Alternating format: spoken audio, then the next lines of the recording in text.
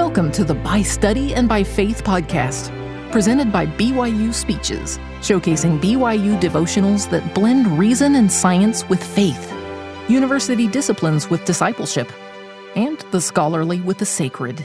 Be sure to check out our other podcasts by searching BYU Speeches wherever you get your podcasts, or by visiting speeches.byu.edu/podcasts. This devotional address, entitled Creativity, was given on August 4th of 2015 by Claudine Bigelow, then a professor of viola and associate director and graduate coordinator for the School of Music at Brigham Young University. Today I want to explore the topic of creativity and the spiritual connection it can help us have with our Heavenly Father. While it's an attribute we often associate with the arts, it's an important tool for finding our inner artist for every discipline at the university. The scriptures teach us Heavenly Father is a profoundly creative being, and He has made us to be that way too. Creativity helps us bring light to the world and our relationships and to find deep and satisfying joy. President Dieter F. Uchtdorf encouraged us to be creative at General Conference in 2008. Quote, "The desire to create is one of the deepest yearnings of the human soul. No matter our talents, education, backgrounds, or abilities, we each have an inherent wish to create something that did not exist before. Everyone can create. You don't need money, position, or influence in order to create something of substance or beauty. Creation brings deep satisfaction and fulfillment. We develop ourselves and others when we take unorganized matter into our hands and mold it into something of beauty. You might say, I'm not the creative type. If that's how you feel, think again and remember that you are the spirit children of the most creative being in the universe. Isn't it remarkable to think that your very spirits are fashioned by an endlessly creative and eternally compassionate God? Think about it. Your spirit body is a masterpiece, created with a beauty, function, and capacity beyond imagination. But to what end were we created? We were created with the express purpose and potential of experiencing a fullness of joy. Our birthright and the purpose of our great voyage on this earth is to seek and experience eternal happiness. One of the ways we find this is by creating things. You may think you don't have talents, but that is a false assumption, for we all have talents and gifts, every one of us. The bounds of creativity extend far beyond the limits of a canvas or a sheet of paper and do not require a brush, a pen, or the keys of a piano. Creation means bringing into existence something that did not exist before. What you create doesn't have to be perfect. Don't let your fear of failure discourage you. Don't let the voice of critics paralyze you, whether that voice comes from the outside or the inside. The more you trust and rely upon the Spirit, the greater your capacity to create. That is your opportunity in this life and your destiny in the life to come. As you take the normal opportunities of your daily life and create something of beauty and helpfulness, you improve not only the world around you, but also the world within you." End quote. Creativity is an essential part of my life, something I've had to study and inspire others to find. It's a trait I hear a large number of people claim they don't have, but in my work, I have grown to believe that every human being is capable of cultivating it. I've seen it bloom and develop in countless people who thought they would never find it. I have also needed creativity in parenting and strengthening my family life. Bringing imagination to every experience makes life fun. What is creativity exactly, and how do we find it, especially if we feel we don't have it? I like President Uchtdorf's definition. Creation means bringing into existence something that did not exist before. I would like to take a broad view of creativity here. What kinds of creativity are you best at? Are you a maker, a thinker, an innovator, or a problem solver? Does your creativity shine most with your hands, your mind, or your heart? We learn of Heavenly Father's creativity in Genesis, in the Pearl of Great Price, and at the temple. The book of Abraham says, quote, "Thus I, Abraham, talked with the Lord face to face, as one man talketh with another. And he told me of the works which his hands had made. And he said unto me, my son, and his hand was stretched out. Behold, I will show you all these. And he put his hands upon my eyes, and I saw those things which his hands had made, which were many, and they multiplied before mine eyes, and I could not see the end thereof." End quote. The second chapter of the book of Moses should sound familiar. Quote, "And it came to pass that the Lord spake unto Moses, saying, Behold, I reveal unto you concerning this heaven and this earth, write the words which I speak. I am the beginning and the end, the Almighty God. By mine only begotten I created these things, yea, in the beginning I created the heaven and the earth upon which thou standest. And the earth was without form and void, and I caused darkness to come upon the face of the deep, and my spirit moved upon the face of the water, for I am God. And I, God, said, Let there be light, and there was light. And I, God, saw the light, and that light was good. And I, God, divided the light from the darkness, and I, God, called the light day, and the darkness I called night, and this I did by the word of my power, and it was done as I spake. And the evening and the morning were the first day." End quote. And so the story of the great creation unfolds. The story I've just read includes the spiritual creation of the earth, the sun, the stars, plants, trees, vines, herbs. God made whales of the deep, fish and fowl of the air. He made cattle, beasts, and creeping things. This great event concludes with the creation of human beings.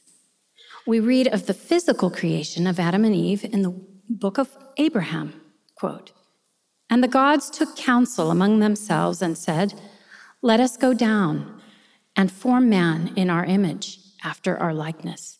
And we will give them dominion over the fish of the sea, and over the fowl of the air, and over the cattle, and over all the earth, and over every creeping thing that creepeth upon the earth." So the gods went down to organize man in their own image, in the image of the gods to form they him, male and female to form they them. And the gods said, "We will bless them." And the gods said, "We will cause them to be fruitful and multiply and replenish the earth. We will give them life." End quote. The story of the creation informs us that our Heavenly Father and His beloved Son are deeply creative beings. We are taught in these verses that we are made in the image of our heavenly parents, but also in their likeness. In other words, we are also deeply creative beings. We are meant to create, and this capacity is eternal. We were creative in the pre-existence and are meant to be so here on earth. From everything we learn about the hereafter in the scriptures and in the temple, we will continue to live intensely creative lives. Think about what we can take with us to the next life. All we get to bring are our talents, knowledge, experience, relationships, and creativity. Creativity is therefore enormously important to cultivate. The plan of salvation teaches us that the pre-existence was a time when we were thinking, creating, and problem-solving. We know that we had to make choices. One of the most important was that we chose to follow the Savior in the council in heaven. What other evidence do we have of our creativity before we came here to earth? If we look closely at the scriptures, we find radiant bursts of creativity from angels in important moments through time. A good example of this is the birth of our Savior. Luke tells us, quote, "And suddenly there was with the angel a multitude of the heavenly host, praising God and saying, Glory to God in the highest, and on earth peace, goodwill toward men." End quote. I don't think it's far-fetched to assume that praise was heavenly music. I believe with all my heart that heavenly host included all those who love the Savior and whose hearts resonate with him. What I'm trying to say is, I think we would have been included if You could have been there, would you have? I wouldn't have missed it. The veil is thin for me on that experience. I can almost touch it in my memory. Every Christmas, when we raise our voices in song, our joy must have been abundant in that moment. The heavens overflowed. I have had the blessing of living a creative life at home and in my work. One of my jobs here at BYU is to cultivate creativity in others, to find and nurture their inner spark. What does a person need to be creative? Some of the markers I see are curiosity, eagerness to learn, courage to be innovative, and a willingness to work hard, a desire to be a problem solver, and the ability to learn from mistakes.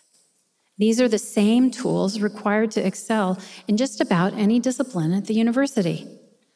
Problem solving is a legitimate form of creativity and a tremendous skill. Ingenuity has been required of the prophets and their families. Noah, Nephi, the brother of Jared, and their families all had to build boats for epic trips that challenged their survival. They had to build unique vessels, unlike anything they had needed before. It's safe to assume that none of them were professional boat builders. It's possible they felt inadequate for the job at first. But these families placed their confidence in the Lord and went to work. We know that Noah was particularly challenged to make his fit the varied animals of the earth. I've often wondered about the curious logistics this would require. How did he collect and store food? How did he keep prey safe from predators? How was the vessel compartmentalized to fit everything it needed to? Noah's creativity was constantly informed by his willingness to be reliant on the Lord. In Nephi's case, the task would have seemed nearly impossible. When he was asked to build a ship, his first concern was he didn't have tools or even know a source of metal ore from which he could hone some. But Nephi persevered by seeking inspiration and guidance every step of the way, and he got the task done. The brother of Jared's story in creating vessels is touching to me because of his great desire to have light in them. He knew this was not only a practical desire for his people, but also something that would help them have the psychological stamina to survive the trip. The book of Ether tells the account, quote, "And he cried again unto the Lord, saying, O Lord, behold, I have done, even as thou hast commanded me. And I have prepared the vessels for my people, and behold, there is no light in them. Behold, O Lord, wilt thou suffer that we shall cross this great water in darkness?" And the Lord said to the brother of Jared, "What will ye that I should do, that ye may have light in your vessels? For behold, ye cannot have windows, for they will be dashed in pieces. Neither shall ye take fire with you, for ye shall not go by the light of fire." End quote.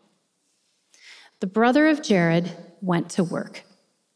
The next chapter of Ether continues the story, quote, "And it came to pass that the brother of Jared," now the number of vessels which had been prepared was 8, "went forth unto the mount, which they called the Mount Shalem, because of its exceeding height, and did molten out of a rock 16 small stones, and they were white and clear, even as transparent glass.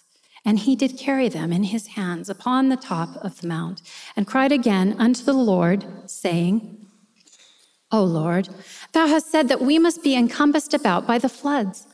O Lord, thou hast given us a commandment that we must call upon thee, that from thee we may receive according to our desires. Behold these things which I have molten out of the rock. And I know, O Lord, that thou hast all power and can do whatsoever thou wilt for the benefit of man. Therefore touch these stones, O Lord, with thy finger, and prepare them, that they may shine forth in darkness. And they shall shine forth unto us in the vessels which we have prepared, that we may have light while we shall cross the sea. Behold, O Lord, thou canst do this. We know that thou art able to show forth great power, which looks small unto this understanding of men. And it came to pass that when the brother of Jared had said these words, behold, the Lord stretched forth his hand and touched the stones one by one with his finger. And the veil was taken off from the eyes of the brother of Jared, and he saw the finger of the Lord. End quote. This remarkable passage reveals a number of things. The brother of Jared is having a direct conversation with God. Additionally, there's a creative collaboration on display. The brother of Jared found a solution to solve his problem and collaborated closely with the Lord to make it work. The Lord helped the brother of Jared because of his tremendous faith. This collaborative problem-solving experience helped the brother of Jared to know the Lord more completely. The verses later in the chapter teach us that the level of faith the brother of Jared demonstrated was so extraordinary that the Lord could not withhold anything from him. Interesting patterns I have observed in our time are that modern studies frequently prove principles of the gospel to be true, and this particular topic is no exception. Current studies in popular culture teach us that collaboration is one of the most fruitful ways to inspire creativity. I won't belabor those references right now, but just remember this: we are stronger when we work together. We are even stronger when we invite the Lord to be a part of what we do. Studying the many cultures of the earth inspires my own creativity. One of the great privileges of my life was to take my family to New Zealand for 6 months in 2012. What a great adventure we had. While there, I learned about the customs, language, and art of the indigenous people, the Maori. The Te Papa National Museum in Wellington had a remarkable exhibition while I was there called Kahu Ora, or Living Cloaks. It focused on Te Kakahu Maori, which translated means Maori cloaks. It was one of the most beautiful commentaries on creativity I had ever seen. You may still see the supplemental material for the exhibit online, even though it is no longer on display. With a keyword search using the word kakahu, you will be able to find the website dedicated to the exhibition and learn more of what I speak. Maori cloaks are a labor-intensive craft. Think of the story of the little red hen who plants the wheat, rows the wheat, harvests the wheat, grinds the wheat, and then makes the bread. The art of making cloaks is a harder job. It takes about 2 years to make one that is a masterpiece. The work is all done by hand. The weaver needs to grow and prepare the harakeke, or plant, into fine strands. Then the weaver will braid, weave, and twine it into a fabric, usually a large rectangle, to drape around the body. They frequently add feathers, such as kiwi, for every stitch. This can mean thousands and thousands of feathers. It also means the weavers have to track down the birds to get the feathers. They don't kill the protected birds, rather, they have to search for the fluff shed in the course of a normal life. It's a long and drawn-out venture. The cloaks are admired for their design and beauty, and weavers are considered great artists and are highly valued. I was personally most interested in hearing the weavers speak about how they see more than the physical creation of the cloak in their work, but a kind of spirituality as well. The weaver primarily sees aho, or connection. She sees how the fibers come from harakeke, a plant from the earth. She sees how she coats the fibers of the plants to connect together to make the cloak with warp and weft. She sees the significant time of her life dedicated and connected to the cloak. She remembers the whakapapa, or genealogy, of generations of weavers who kept the art alive to teach her how to make the cloak. She sees the connection of these weavers to Hine Te Iwa Iwa, the spiritual guardian of weaving, childbirth, and the cycles of the moon. She sees the love of her ancestors paired with her own love woven into every stitch of the cloak. It's no surprise that Maori weavers believe all of this will connect with the person the cloak was made for and offer protection to the wearer. To give you some background about why I'm so touched by cloaks, you need to know that I'm crazy about handwork. All textiles interest me. I'm an avid knitter, embroiderer, and quilter. I love to work with my hands. I am a maker. It's hard to explain why I'm good at it, but it's almost like I have a genetic connection on a cellular level with all of the generations of grandparents that have had these same gifts before me. My fingers just know what to do. I feel aho, or a connection to the Maori way of thinking about creativity. I feel warmth, comfort, and connection to my ancestors who had these same talents, and to God who gave them to me. I feel at peace with handwork because I'm doing what I was created to do. There are moments it feels sacred to me. It's hard to explain to others how I feel about my creativity, but I found it expressed in a painting. I'm grateful the artist, Brian Krzyznik, gave permission to share it with you today. The artist calls it, "She Will Find What Is Lost."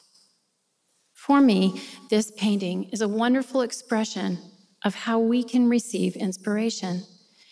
It resonates with how I feel when I'm being creative.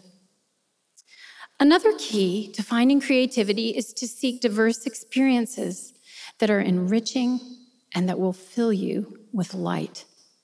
Doctrine and Covenants, section 88, verse 11, quote, "And the light which shineth, which giveth you light, is through him who enlighteneth your eyes, which is the same light that quickeneth your understandings," end quote. What practical applications can creativity have for you right now, in this moment? What can you do to turn on the switch for creativity? I have a bit of advice. Study the creative thinkers, doers, makers, innovators, and problem solvers through time. It's impossible to study everyone, but pick a few you're drawn to, such as those in your field of study. Heavenly Father has sent astonishingly gifted spirits to be beacons of light for our world. There are aspects of their work that can always teach us and transform us. Albert Einstein, Mother Teresa, Galileo Galilei, Mary Cassatt, Michelangelo, Anne Frank, Ludwig van Beethoven, Madame Curie, Dmitri Shostakovich, Jane Goodall, Madeleine L'Engle, Copernicus, Florence Nightingale, Gregor Mendel, Jane Austen, Leonardo da Vinci. I could go on and on. If we tried to collectively make a better list than this, which I'm sure we could, we would find the list to be almost endless. So much light has been sent to the world for our benefit and learning. The great Creator blesses us in so many ways.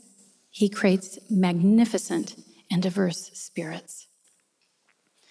Find your sphere, your niche, your specialty. Trailing clouds of glory do we come is how Wordsworth describes our journey here to earth. We all come with particular gifts. Your time here at the university is a tremendous opportunity to discover, study, and develop those personal gifts. Study at your desk, but also seek lively conversations with your peers and professors about the questions you have, the things you want to know. Ask them about the questions that burn inside of them. Have the courage to get to the bottom of questions in your field. Bore deep to find what still needs to be studied. Have the fire in your belly to see things through, even when you're tired of the experiment.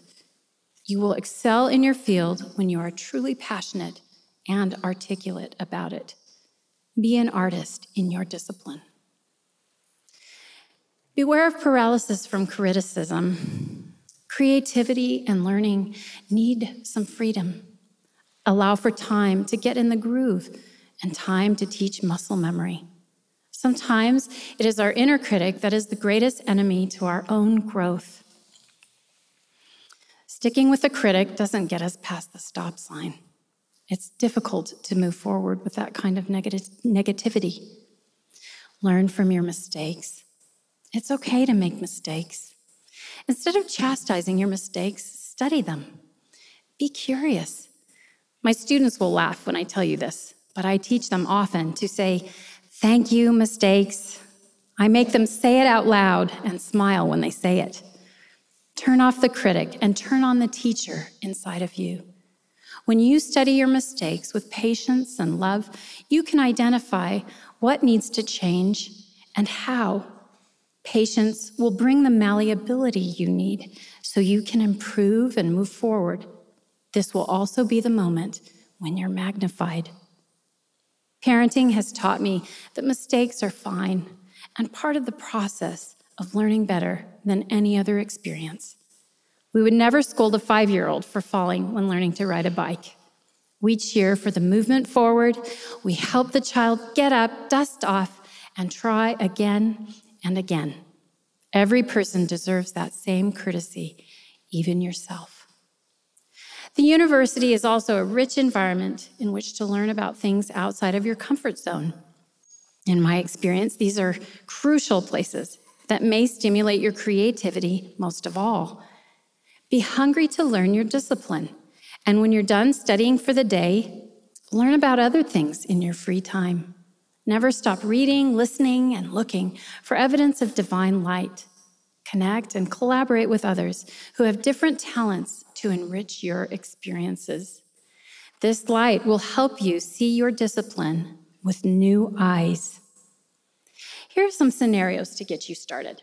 If you're a painter, Provo's the perfect place to take up hiking. And don't forget to take a friend passionate about geology or botany with you so you can learn more about the stunning landscape as you cover it. If you're a chemist, make friends with the people who love to cook in your ward to deepen your understanding of how and why things work in your kitchen. Your knowledge and a dose of chemistry can help them too. Cook together and share your creations with someone that is in need of good cheer. If you're an engineer, make sure you visit the Museum of Art regularly and take a date that has artistic sensibility for fun conversation. Engineering and art are a perfect pairing, as demonstrated in the recent MOA exhibit, Folding Paper, The Infinite Possibilities of Origami. If the only symphony you have ever listened to in your life is the one you heard when an orchestra visited your grade school, then you really need to expand your horizons. Take the time this Sunday to listen to something you're pretty sure is a masterpiece, such as Beethoven's Ninth Symphony.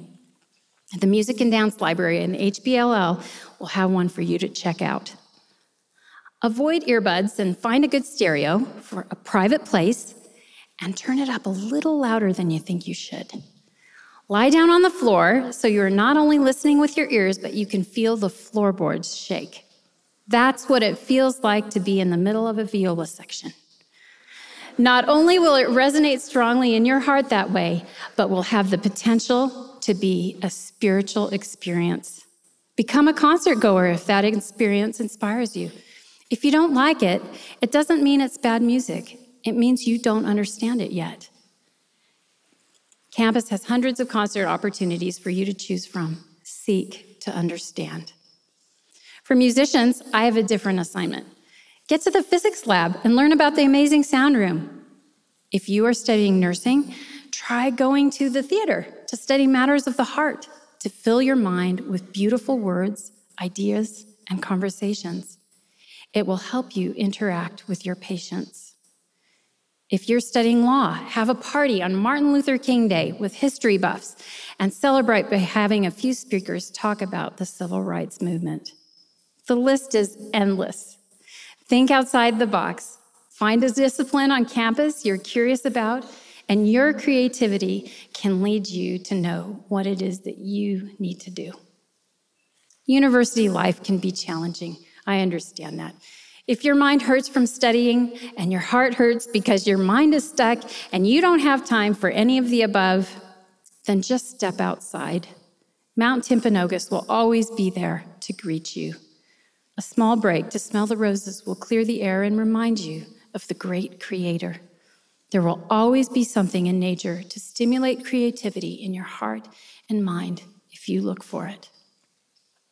Creativity has an almost magical property that I found best stated by the poet Maya Angelou, quote, "You can't use up creativity. The more you use, the more you have," end quote. The Doctrine and Covenants teaches us this is truth, quote, "That which is of God is light, and he that receiveth light and continueth in God receiveth more light, and that light groweth brighter and brighter until the perfect day," end quote. If you don't feel you have an ounce of creativity, then go to the Lord and petition him. Creativity is your birthright. He will help you find the ore to make the tools. He can magnify you beyond what you ever thought was possible. He will help you to meet the full measure of your creation because it's everything He made you for. He will not only show you your gifts, but we learn from the story of the brother of Jared that He will be able to reveal Himself to you if you come to Him in faith and invite Him to be a part of the collaboration. Inviting creativity into your professional and private lives is worth searching and striving for. Don't ever give up. There is someone here that needed this message. I know this because I spent a great deal of time trying to write a different talk, but I was continually directed to pursue this subject instead. I hope these ideas find the person they were meant to find and that they pierce your heart to know your value. Please know how much the Lord loves and cherishes you, for I have felt it. I have a strong testimony that being creative is one of the most important things we have come to this life to practice. We're here to have familial relationships, make good choices, gain a body, but also to find our soul, or what Wordsworth calls our life's star. May you be illuminated to find your internal angelic being that courageously chooses the Savior and to come to this world. By discovering and illuminating your celestial self, may you in turn illuminate others to find their own light. May the Lord bless you as you discover your creativity and spiritual gifts and strive to become who you were always meant to be. You will know it is the right path when your journey brings you closer to Him. I have an abiding love for my Heavenly Father, the great Creator, and His Son.